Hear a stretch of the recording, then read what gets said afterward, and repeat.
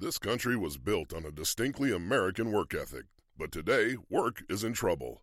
We've outsourced most of our manufacturing to other countries, and with that, we sent away good jobs and diminished our capability to make things. American Giant is a clothing company that's pushing back against this tide. They make a variety of high-quality clothing and activewear, like sweatshirts, jeans, dresses, jackets, and so much more. All made right here in the USA, from growing the cotton and adding the final touches. So when you buy American Giant, you create jobs for seamsters, cutters, and factory workers in towns and cities across the United States. And it's about more than an income. Jobs bring pride, purpose. They stitch people together. If all that sounds good to you, visit American-Giant.com and get 20% off your first order when you use code STAPLE20 at checkout. That's 20% off your first order at American-Giant.com with promo code STAPLE20. This is the story of the one. As head of maintenance at a concert hall, he knows the show must always go on. That's why he works behind the scenes, ensuring every light is working, the HVAC is humming, and his facility shines. With Grainger's supplies and solutions for every challenge he faces, plus 24/7 customer support, his venue never misses a beat. Call quickgrainger.com or just stop by. Grainger, for the ones who get it done.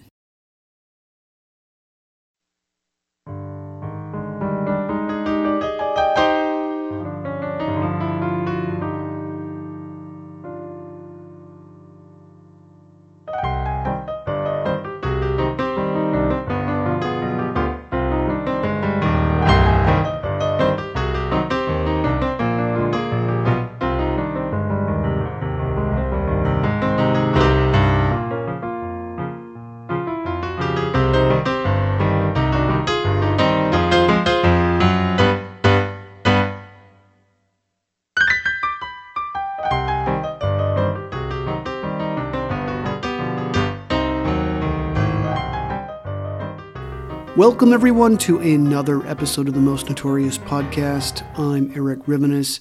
Great to have you here. I am so happy to have as my guest today Charles Fountain.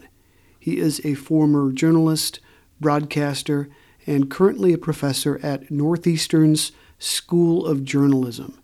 He is also the author of several books, and the one he's here to chat about today is called The Betrayal: The 1919 World Series and the Birth of Modern Baseball. Thank you so much for coming on. Well, thanks for the invitation and the chance. Absolutely. So, how did you decide to write a book about the Black Sox scandal? It was actually my editor's idea, Tim Bent at Oxford University Press. We were talking about what my next book would be, and it was going to be something on sports history and something on baseball history and something from, that era. And he said, how about the Black Sox scandal? He said, I don't know a whole lot about that. I know that there's been something written about it. Is there something left to say about it? And I went back and I reread some of the books that had been written about it, and got back to him and said, yeah, I think there is. I think there's actually quite a bit to say, that there's some confusion and conflict in the books that are out there. There are some books that are very well written that are historically suspect. There are some books that are historically fastidious that are not the easiest read. So I think there's, at the very least, a middle ground. And if we don't find the key to the great mystery, there is still the explanation of why we have not found that key to the great mystery of what really happened. That makes it a fascinating story. So that was how it started.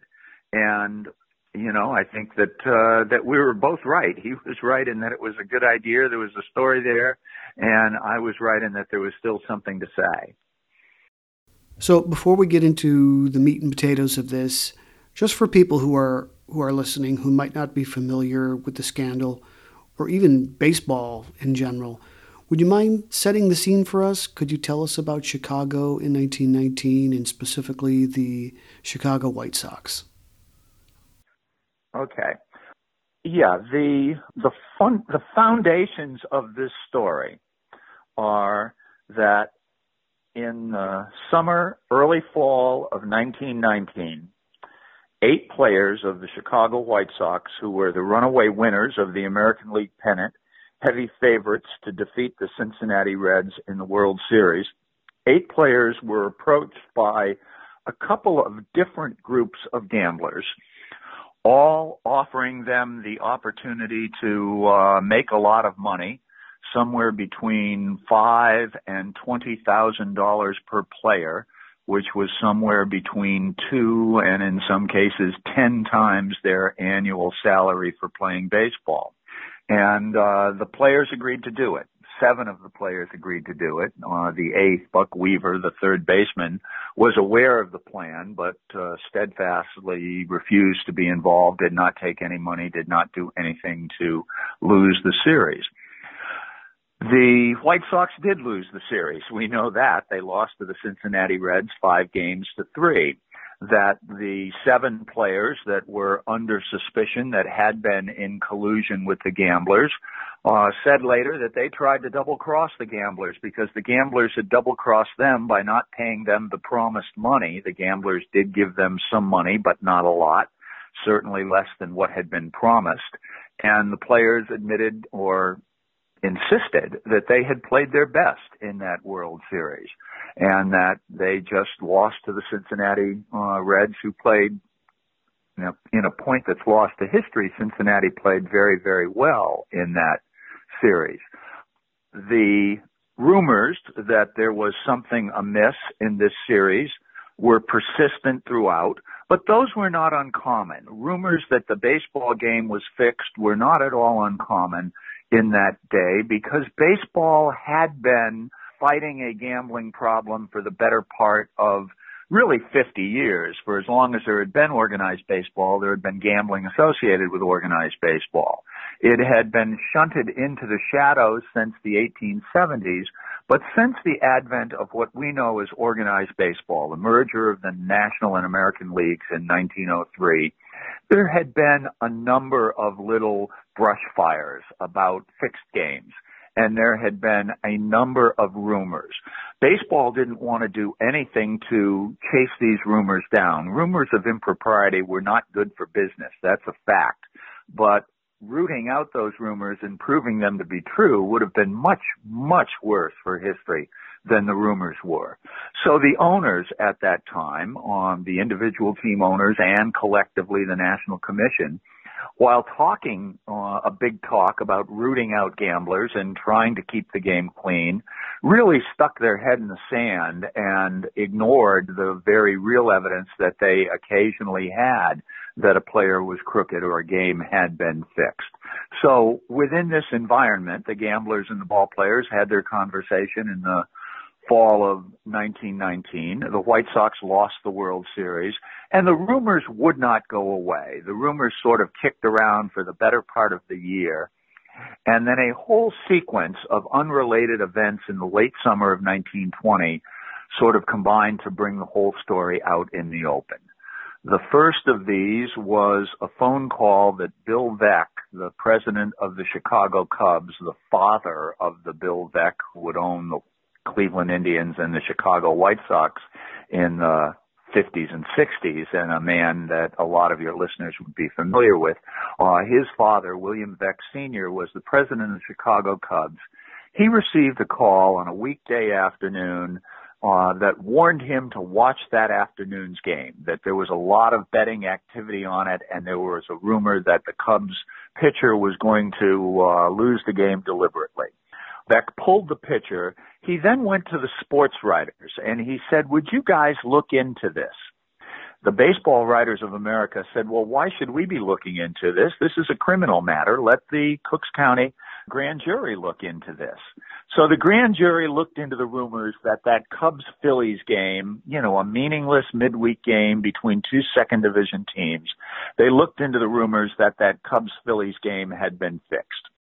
While they were doing that, or as soon as they agreed to do that, the writers started asking, well, why don't they look into those rumors about 1919? Why don't we get to the bottom of this? So the grand jury started looking into the rumors of 1919. They weren't getting very far, that most of the witnesses that they had called early in the testimony had only rumor and hearsay to offer, the same rumors and hearsay that had been hinted at in newspapers over the past year.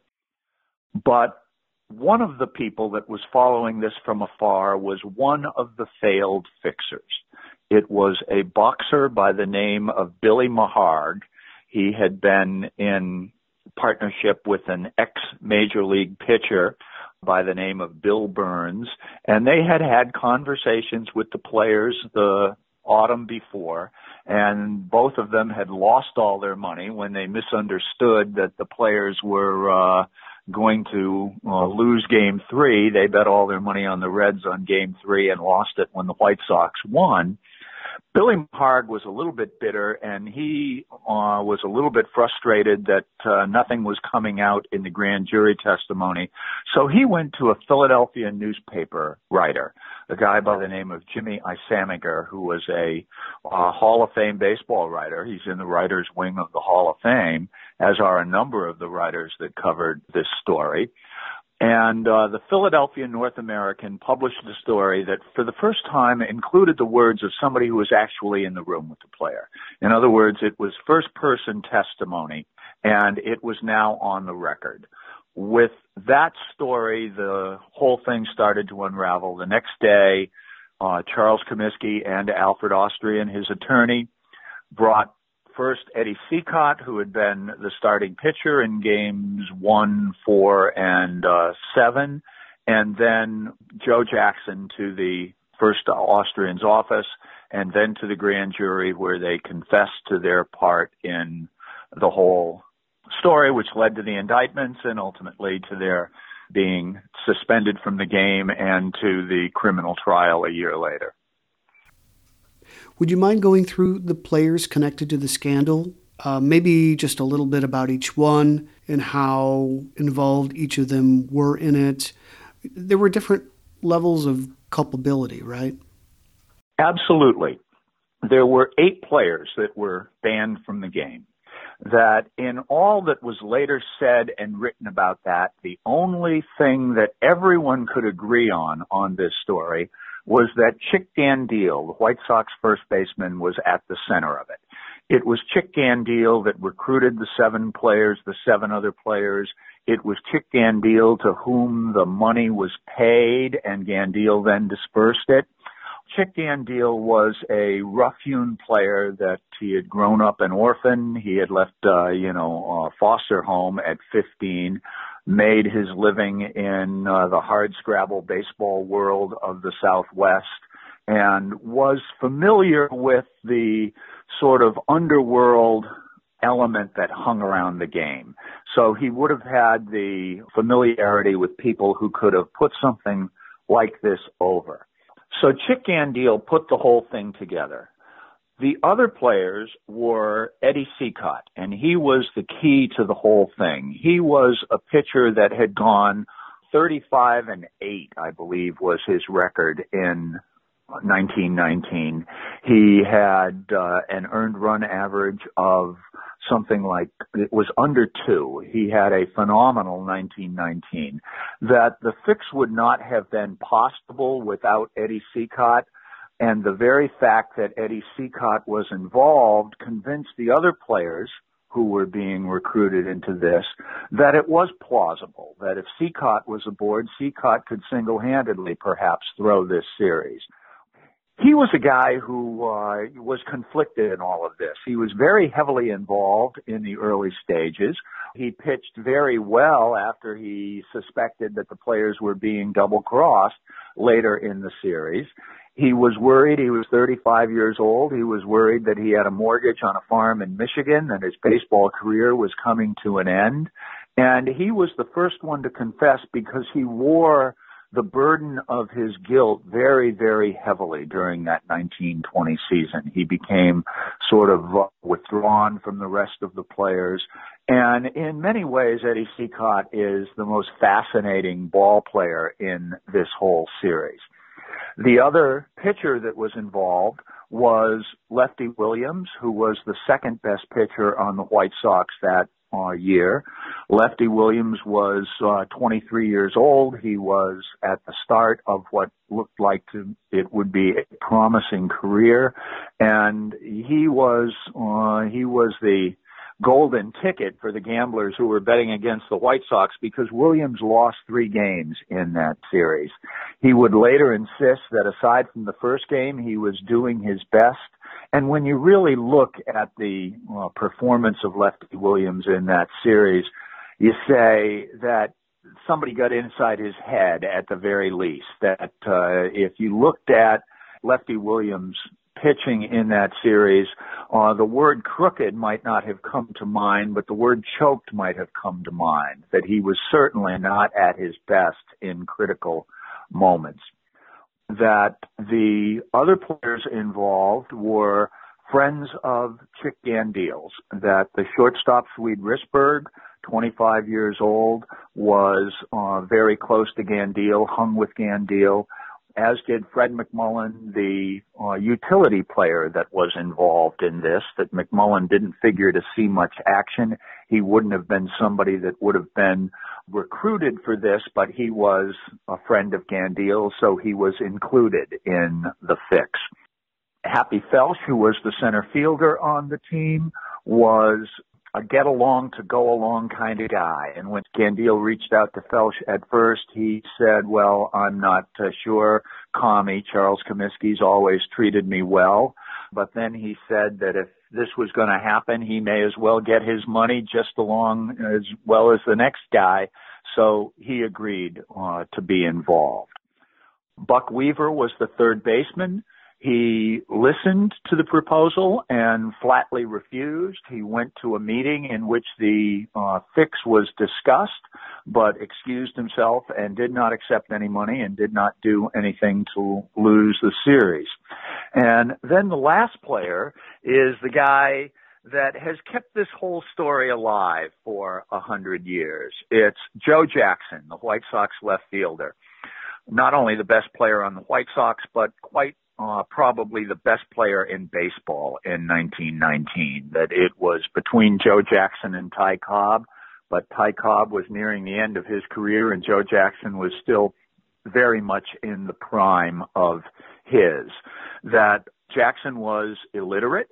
Jackson was together with Eddie Seacott, the sort of critical player. Well, if Joe Jackson would not play his best, then you could believe that a fix like this could happen.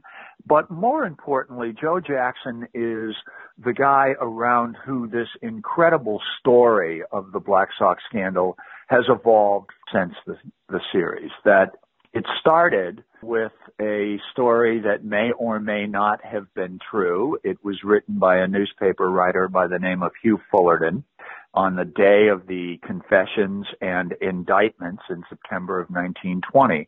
As Hugh Fullerton told the story, Joe Jackson was leaving the criminal courts building on West Hubbard Street in Chicago when one little urchin, a small child, poked his head out of the crowd that was there and said to Joe Jackson, "It ain't true, is it, Joe?" And Jackson said, "Yes, son, I'm afraid it is." And the child said, "Well, I never would have thought it." And "It ain't true, is it, Joe?" as it was reported by other newspapers, became "Say it ain't so, Joe." And "Say it ain't so, Joe" is the sort of eternal cry of this, the plaintive cry of an America that felt betrayed by this and wanted their hero to deny it, wanted to say and reinforce the belief that all fans had in the innocence and purity of the game. And so that little vignette encapsulates the entire story, that it's a Shakespearean drama in 3 sentences. It's got the hurt and the betrayal of the American baseball fan. It's got the hero stripped of his aura and his dignity, and it's got the mystery and the, perplexion of the whole thing. Why? How could this have happened? And we're still sort of feeling the same way about that. What a sad figure is Joe Jackson and these other players that were stripped bare of their, dignity and legacy in this. How could they have done it? Why did they do it? It's all sort of there, and it's really where the Black Sox story is today, 100 years later. I think it's been a couple of years. I did an episode about Arnold Rothstein, and maybe a little bit less than 2 years, and about his life and death. We didn't get too far into his connection to the Black Sox scandal, but I want to ask you about him. There are a number of theories about him and others involved in this. What do we know about it? Do you have a hypothesis about who was behind all of this and how it actually went down? I think that there were probably a number of conversations. That's actually a chapter title of the book, was The Conversations. And the conversations that happened during that 1919 season that we have a record of, that the players either confessed to in their confessions before the grand jury or to a newspaper person at a later date, or in the criminal trial of 1921 or in the civil trial of 1924 brought by Joe Jackson against Charles Comiskey to collect back salaries. That out of all that testimony, we know that there were conversations that were held throughout the season. All of the conversations involving gamblers involved gamblers with a connection to Arnold Rothstein. And all of those players had no connection to one another except through Arnold Rothstein.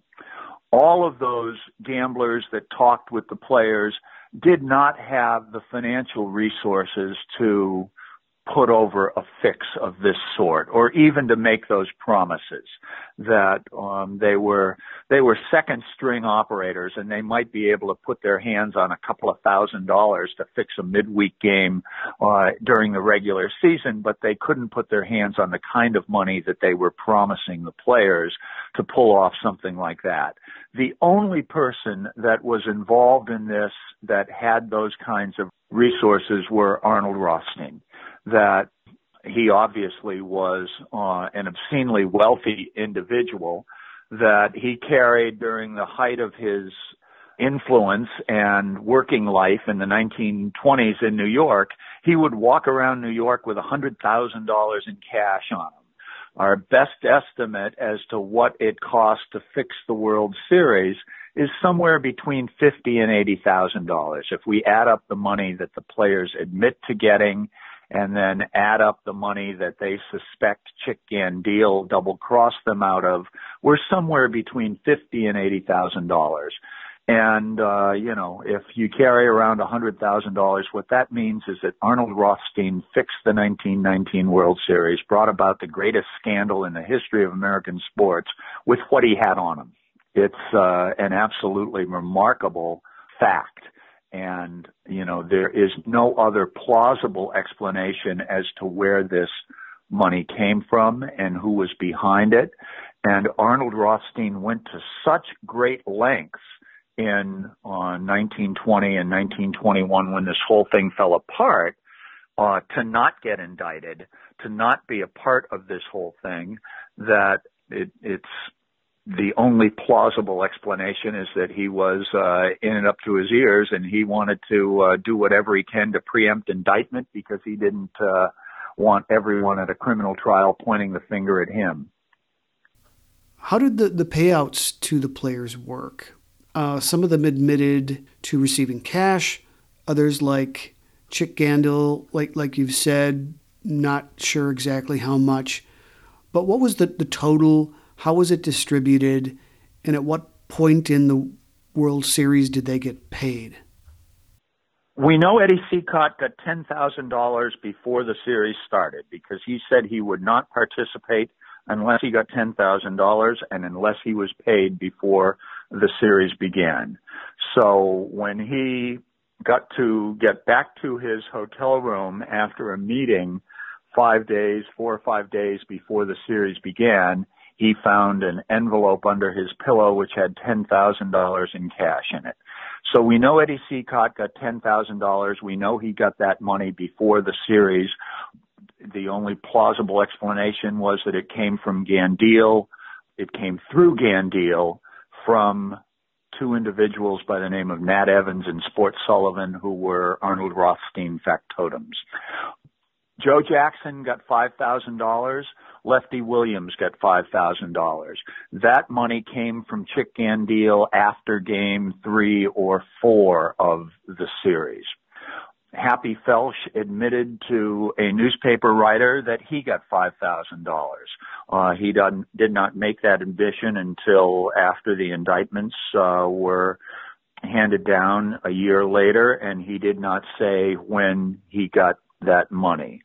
The private investigators that worked for Charles Comiskey and Alfred Austrian when they were investigating Swede Risberg got Swede Risberg's mistress to sort of hint at the fact that he might have got $10,000. That's the only suggestion of any sort as to how much money Risberg might have gotten. It may be reliable information. It may not be, reliable at all. We do know that the mistress got a nail salon or something from Risberg during this whole time frame. That's how much we know, that it's reasonable to expect that if Felsch, Jackson, Lefty Williams all got $5,000, Eddie Cicotte got $10,000, Risberg may or may not have gotten $10,000, probably reasonable to guess that Fred McMullen might have gotten $5,000 as well. And however much money the gamblers had given to Chick Gandil, that's how much Chick Gandil got. And that's what we don't know. Was it, an extra $10,000, $15,000, $20,000, or was it as much as $50,000 or $60,000 as some of the players suspected? They had been promised more than that, though, right? Yes, that at various times they were promised $20,000 per man, which would have been $160,000 in money. They were promised $5,000 or $10,000 at various points in the conversation by different people. That it's, impossible to know what they thought they were being promised and what they thought they were owed. But the money was a long time coming. At least it was to the players that would later talk about it, who were Cicotte, Jackson, and Williams. Jackson was inquiring about the money after game 1, after game 2. He kept asking Gandil, where's the money? Where's the money? When are we going to see the money? So the players were restless in the early days of the series about when they were going to get the money. So there was a grand jury. You've talked a little bit about how that came about. How did the dominoes fall? Who was the first to be brought in, and how did he cave? On the morning after that Philadelphia North American article appeared, with Billy Maharg saying that he had been in the room with the players and that they had agreed to throw the series in return for money, Charles Comiskey, owner of the White Sox, Kid Gleason, the White Sox manager, Harry Grabner, who was Charles Comiskey's right-hand man. Today he would have been the president and chief operating officer of the club.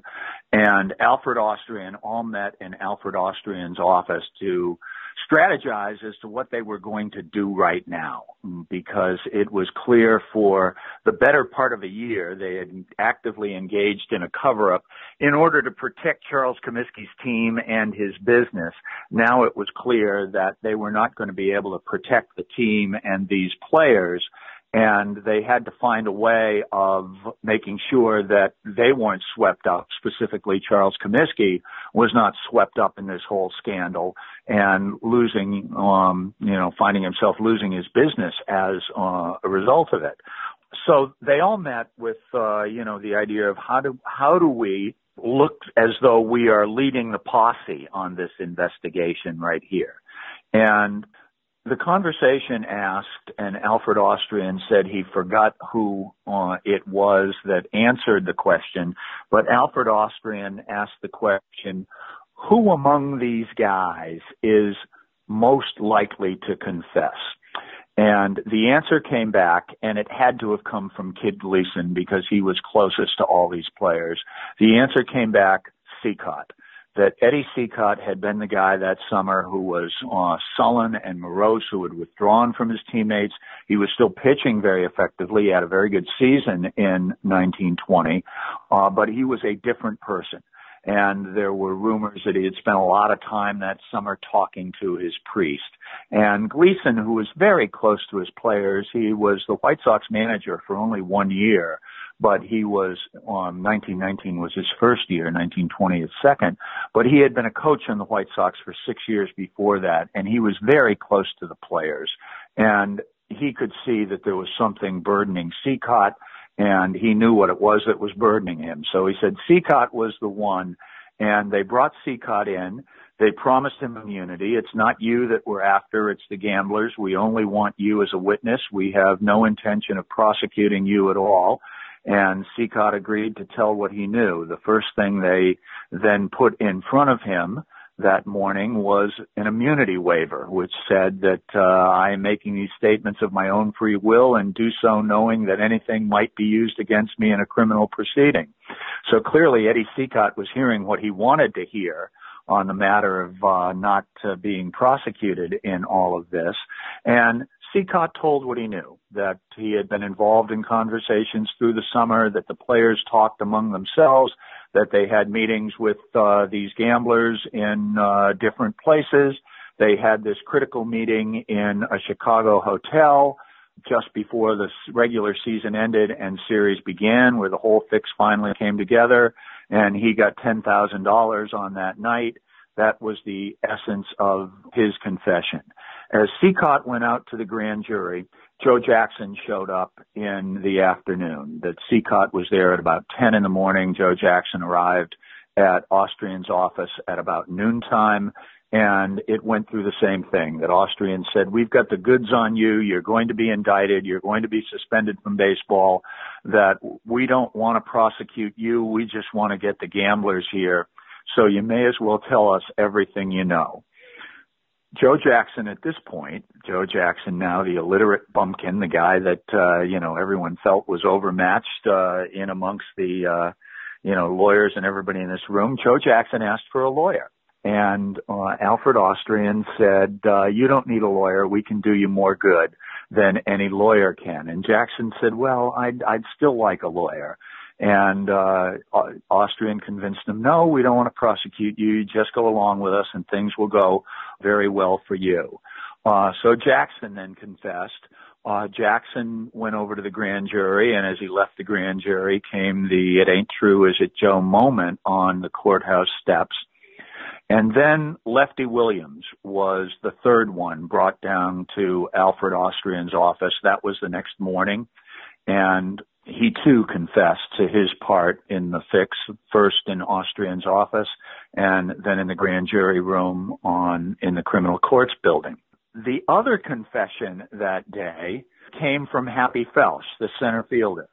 And he confessed not to the grand jury, but to a newspaper man, a news reporter, not a sports reporter, but a news reporter, sort of a legendary Chicago newsman by the name of Harry Rutlinger. And, this is a marvelous story, too, and it's impossible, as with all of these old legends, to confirm whether or not it actually happened. But Rutlinger had a, marvelous history as a journalist of keeping telephone lines open to Ireland when Wrong-Way Corrigan was headed there, so he would be the first to talk with him, getting an exclusive on the Dion quintuplets by claiming to be a hospital offering an incubator, getting another story when he was on the phone claiming to be Franklin Roosevelt. And the way he got into this story was to ask a colleague in the sports department, so which one of these guys, by now the names were all mentioned, he says, which one of these guys is the stupidest? And Rutlinger went to talk with Happy Felsch, the center fielder, and Felsch confessed to his part in the plan, his reluctance to go along, but eventually acquiescing because he said, well, it's going to happen. I may as well get the money as not. and expressing remorse, saying that I got my 5,000, but I would have gotten almost as much had we won the series, and expressing some real regret on that. Those were the only players who ever admitted to their part. Chick Gandil, who was already out of baseball, denied vehemently his involvement in it. Buck Weaver denied vehemently his involvement in it. And Swede Risberg and Fred McMullen said nothing at all. Nothing to reporters, nothing to lawyers, nothing to investigators of any kind. American Giant makes great clothing, sweatshirts, jeans, and more right here in the U.S. Visit American-Giant.com and get 20% off your first order with code STAPLE20. That's 20% off your first order at American-Giant.com, code STAPLE20. When you visit Arizona, time is measured in moments, not minutes. Like the moment your work stress disappears as you kayak through the canyons. Or the moment you discover the life-changing effects of prickly pear chocolate. But nothing beats the moment you see the Grand Canyon for the very first time. Visit a new state of mind. Learn more at hereyouareaz.com. Welcome to From Beneath the Hollywood Sign. If you love old movies, Hollywood history, or the golden age of filmmaking, you've come to the right place. This is the podcast that talks about amazing stories of Tinseltown from another era and fascinating conversations with writer-producer Steve Cubine and actress-writer Nan McNamara. One particular argument, he ended up dislocating Ava's jaw. Ava, she was such a tough cookie. Rather than cry or scream or anything like that, Or call the police. Or call the police, like she should have, exactly. What does she do? She takes an ashtray and she knocks him over the head and knocks him unconscious. That's how she fought back. She didn't know what to do, so she called Louis B. Mayer. I think I've killed Howard Hughes. What do I do? Revisit a time when the pictures were still big and everyone was ready for their close-up. When you want Tyrone Power instead of Tom Hardy, Jennifer Jones instead of Jennifer Lawrence, or Robert Mitchum rather than Robert Pattinson, then From Beneath the Hollywood Sign is the gin joint for you.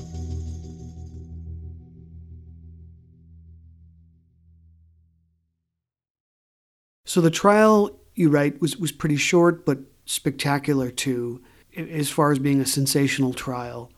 These were major celebrities in Chicago in 1920, correct? And people were just overwhelmingly interested in this. Yeah, it was one of the trials of the century that, trials are favorites of newspaper guys and today television guys because it's theater. It's right there in front of you. You don't have to do any reporting. All you have to do is record what's said. And the drama and the conflict is all right there in front of you. So criminal trials have always been great copy for newspapers. And when the criminal trial involves somebody famous or involves a spectacular crime, and certainly 8 Major League ball players, some attendant gamblers, and the crime of fixing the World Series was an irresistible story. So it received enormous attention in every newspaper in the country. It was front page news for the run of the trial in every newspaper in the country. Add to it the twists and turns that the investigation had taken, the bombshell that the confessions the players had signed, the immunity waivers that the players had signed were missing. They had been stolen from the state's attorney's office. And the speculation as to whether the copies of those confessions and immunity waivers would be admitted into evidence, all made for spectacular theater. That it was a pretty difficult trial for the average reader to have gotten his or her arms around because the players weren't charged with fixing baseball games. There was no law against fixing baseball games in 1919 or before. They were arraigned on a whole array of arcane charges that only a, law school professor giving an exam could embrace. The most comprehensible of those charges was a conspiracy to injure the business of their employer. Now, that's something that, is a legal fine point that was lost on most of the people following the trial and lost on most of the jurors as well, particularly when the judge in the case charged the jurors by saying that you can believe or not believe whether or not these players tried to lose a baseball game, but in order to find them guilty, you must decide that their intention in losing that game was to injure the business of their employer. And not surprisingly, the players were quickly acquitted.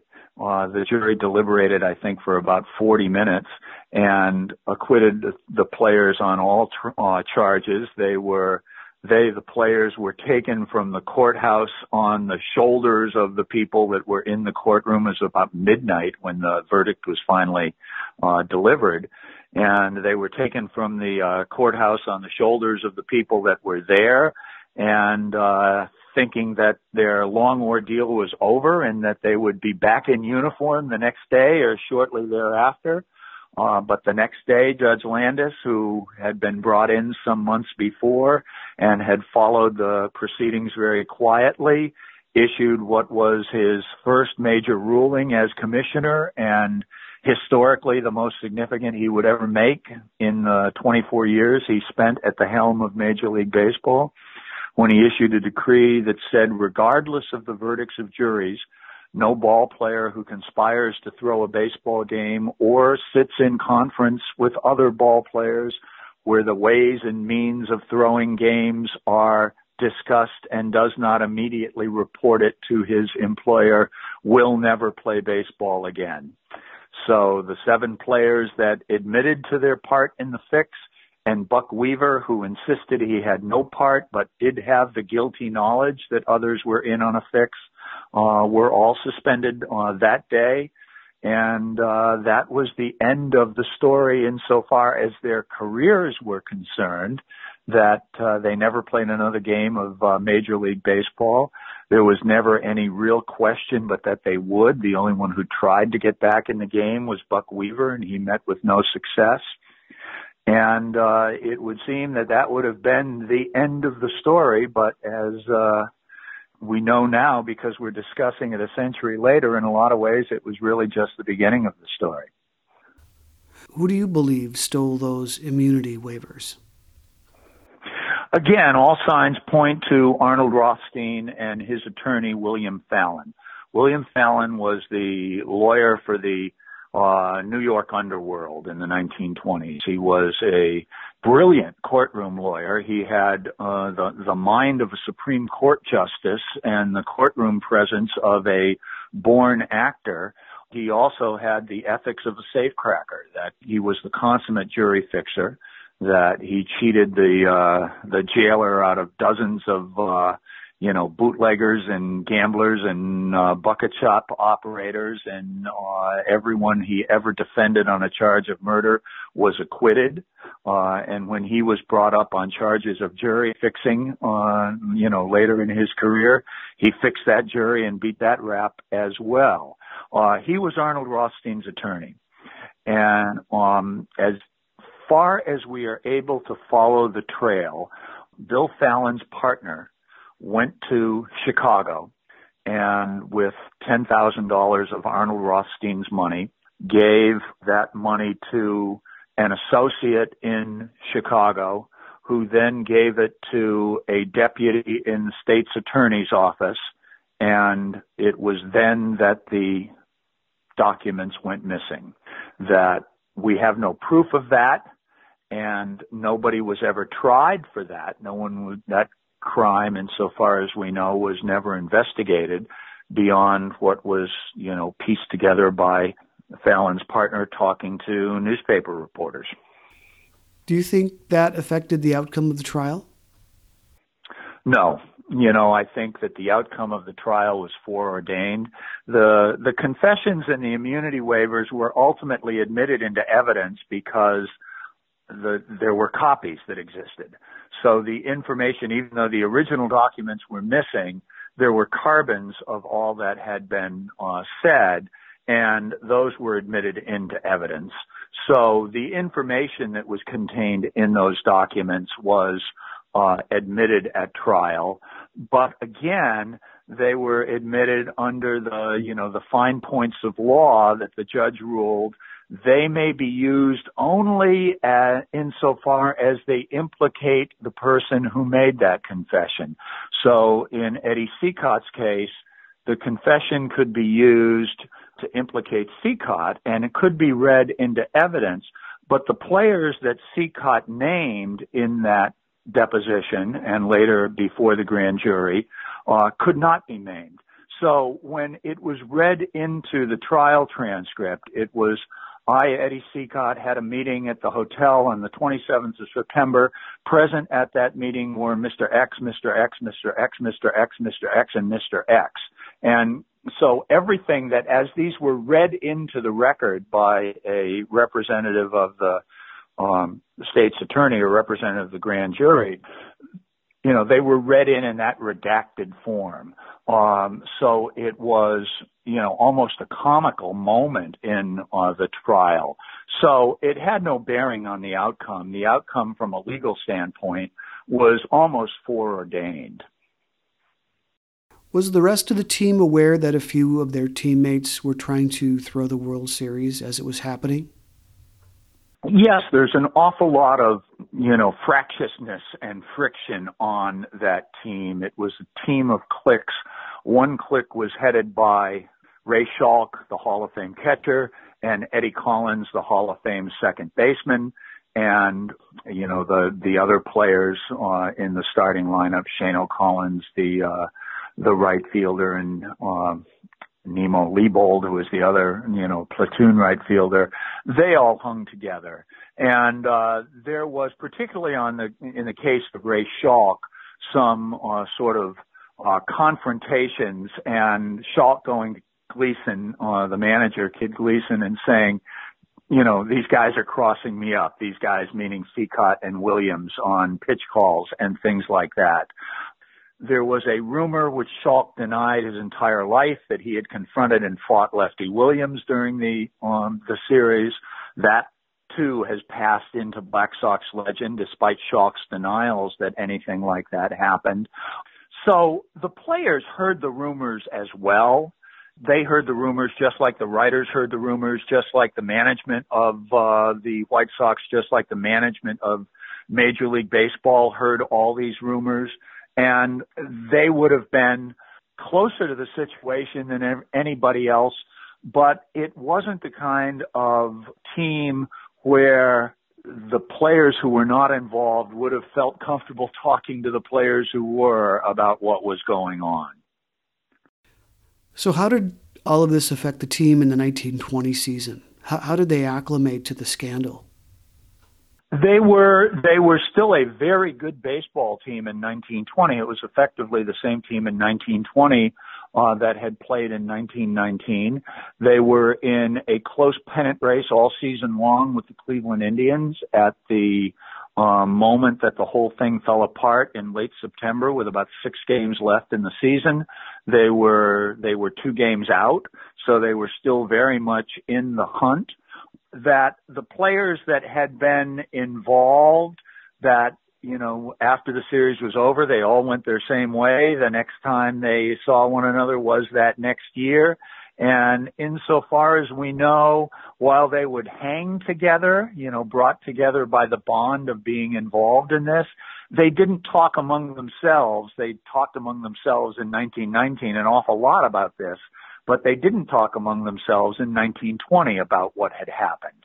And it remained the same sort of team of cliques and loners that it had been in 1919, in 1920. And when the story broke, the remnants of the White Sox lost, I don't know exactly, they won 1 or 2 games, but they lost while Cleveland was winning. And so they did not, challenge for the World Series. And then in 1921, they tumbled right into the second division. That the same team without those 7 players, which was hailed in 1919 as maybe the best baseball team of all time, by 1921, without those players, was a second division team. Were there any of these characters, these figures, as you were doing your research, that you felt particularly bad for, that you thought might have been especially victimized? The guy that I would have loved to talk to, if I could have been, the reporter long years after the fact who could have gotten a complete story from everybody, the guy I would have loved to have talked to was Eddie Cicotte. That he is, I think, the most fascinating player in the whole story, that he was an introspective, intelligent guy, but I think what makes him an interesting figure and somebody that I would want to talk to is not only the guilt and the shame that he felt that led him to be the first one to confess, and like the series Fix itself, if Cicotte had held firm, if Cicotte had a lawyer that told him to shut up, you're not saying anything to these guys, the whole thing might never have happened. The whole unraveling might never have happened. So Cicotte was the key to both the fix happening in the first place and to the whole thing coming apart. And he, later in life, never tried to make excuses, never tried to, rationalize what he had done, that he declined for the most part to talk. He did give a long interview to Joe Falls of the Detroit Free Press in the late 1950s, and he said that I like to think that I have lived my life with honor ever since that moment, and that I have become a good father, a good grandfather, and now a good great-grandfather. And when Elliot Asanoff was writing 8 Men Out in the early 1960s, a handful of these players were still alive, and he reached out to all of them.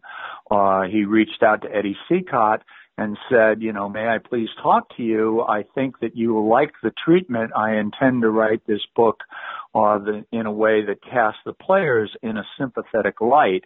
And Cicotte wrote on the letter that Asanoff sent to him, Cicotte hand wrote across the top of the letter, "I'm not interested. Thanks for remembering me, Ed Cicotte." And that was his, sole sort of response to that. So I think that in all of its elements, in both the detail, because Cicotte was involved from an early hour, and in the introspection that he would be able to offer, I think Eddie Cicotte would be the most fascinating guy to talk to. One of the figures that seems very sympathetic was the manager, Kid Gleason. Yeah, that, Kid Gleason he would be today known as the player's manager. In other words, he had a very warm sort of paternal relationship with these players. And as I said, even though he had been manager of the team only since 1919, the start of the 1919 season, he had been a coach on the team since 1912. And so he knew these players intimately, that he was the guy who would be invited to their weddings and invited to the christenings of their children, and was, extremely close to them. And I think because of that, felt the hurt of the betrayal. And again, the guy that I think he may have, been stung by the most was Cicotte, that he was certainly no naive individual. He knew that this game fixing was not the first time that had happened, and that there were all sorts of these kinds of little incidents in baseball. He certainly would have been aware of that. But to have it happen with a group of guys that he had enormous affection for, and that he had led to the American League pennant, but it also, led them through an awful lot of life's moments in the, years that he had known them, that it's easy to feel sympathy for Kid Gleason. And he was obviously untouched by this in a baseball sense. He could continue his baseball career, but he seemed to have lost interest in baseball after that he managed the White Sox for another year plus maybe, got fired when they were mired in the second division, and just sort of drifted away from baseball for a period of years until Connie Mack saw him in the mid-1920s and was sort of appalled at how broken Gleason had seemed and disinterested in life, and Mac persuaded him to come work for him with the Philadelphia Athletics. What happened to Shoeless Joe Jackson after all of this? Where did he go? What did he do? Shoeless Joe was probably better positioned for life after baseball than any of the others. That he had invested very wisely. He had married very well. He had married his Greenville, South Carolina sweetheart. He married her when he was 19 and she was 15, but she proved to be a very shrewd manager of Jackson's resources. That he invested first in a Savannah, Georgia dry cleaning business and valet service, and then later in a liquor store in Greenville, South Carolina. After he moved first to Savannah after his career was over, and about a decade later moved to Greenville, his hometown, and lived a very comfortable life the rest of his life. That he was, newspapers tend to exaggerate, so newspapers reported he was a millionaire. He was not, but his businesses were very successful, and despite the fact that he was out of baseball, and that abraded him because he continued to play baseball in mill leagues and semi-pro leagues and barnstorming leagues for as long as he was physically able. He lived a fairly comfortable post-baseball life in, mostly Greenville. And the other piece of the Jackson story is how he came to symbolize this, to symbolize the confusion of it. That it must be remembered that Joe Jackson was guilty of the crimes that got him suspended from baseball. That he knew that there were players that were conspiring to throw the World Series. He did accept $5,000 from Lefty Williams, so he was involved. And, in the sense that those crimes were the crimes that got him thrown out of baseball, he was guilty. He did not do anything to lose that series. He committed no errors and batted .375. That was, that's often cited in his defense. That he never attended any of the meetings other than individual meetings with players in which this was discussed. Lefty Williams was his surrogate in all of this.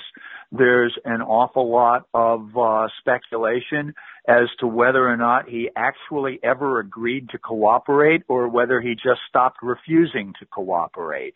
That there's reason to be sympathetic about Joe Jackson, and he has become this sort of legendary literary figure. That he was the person that Bernard Malamute's hero in The Natural, Roy Hobbs, was modeled after.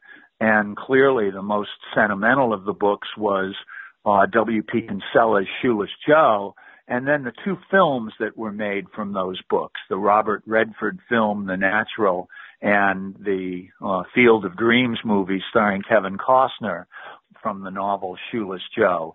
So he's become a recognized figure. He's got that eponymous name, Shoeless Joe Jackson, which is sort of so embodies that rural, humble, uneducated individual. It's the perfect nickname for him.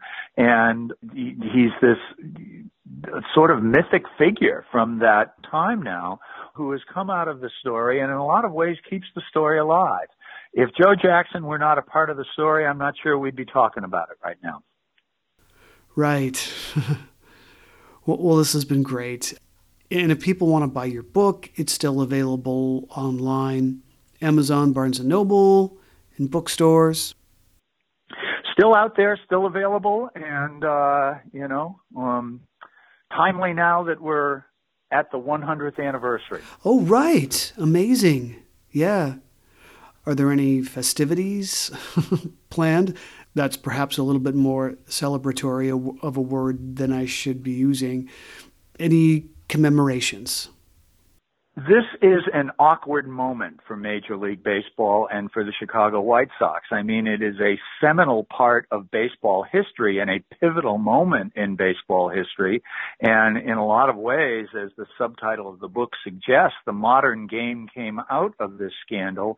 But you can't really be giving away 1919 ball caps at the ballpark and celebrating Chick Gandil meeting with Sport Sullivan in the festivities on the ball field. So it's you're not going to see any salute to 1919 and the Black Sox now or at any time in the future. Well, this has been wonderful. Thank you so much for your time. Well, thanks for the opportunity. I enjoyed it. Again, I've been speaking to Charles Fountain about his book, The Betrayal, the 1919 World Series, and the Birth of Modern Baseball. This has been another episode of the Most Notorious Podcast, broadcasting to every dark and cobwebbed corner of the world. I watched recently the documentary on Netflix about World War II, recently colorized. Highly recommended. It's amazing. I'm Eric Rivenes, and have a safe tomorrow.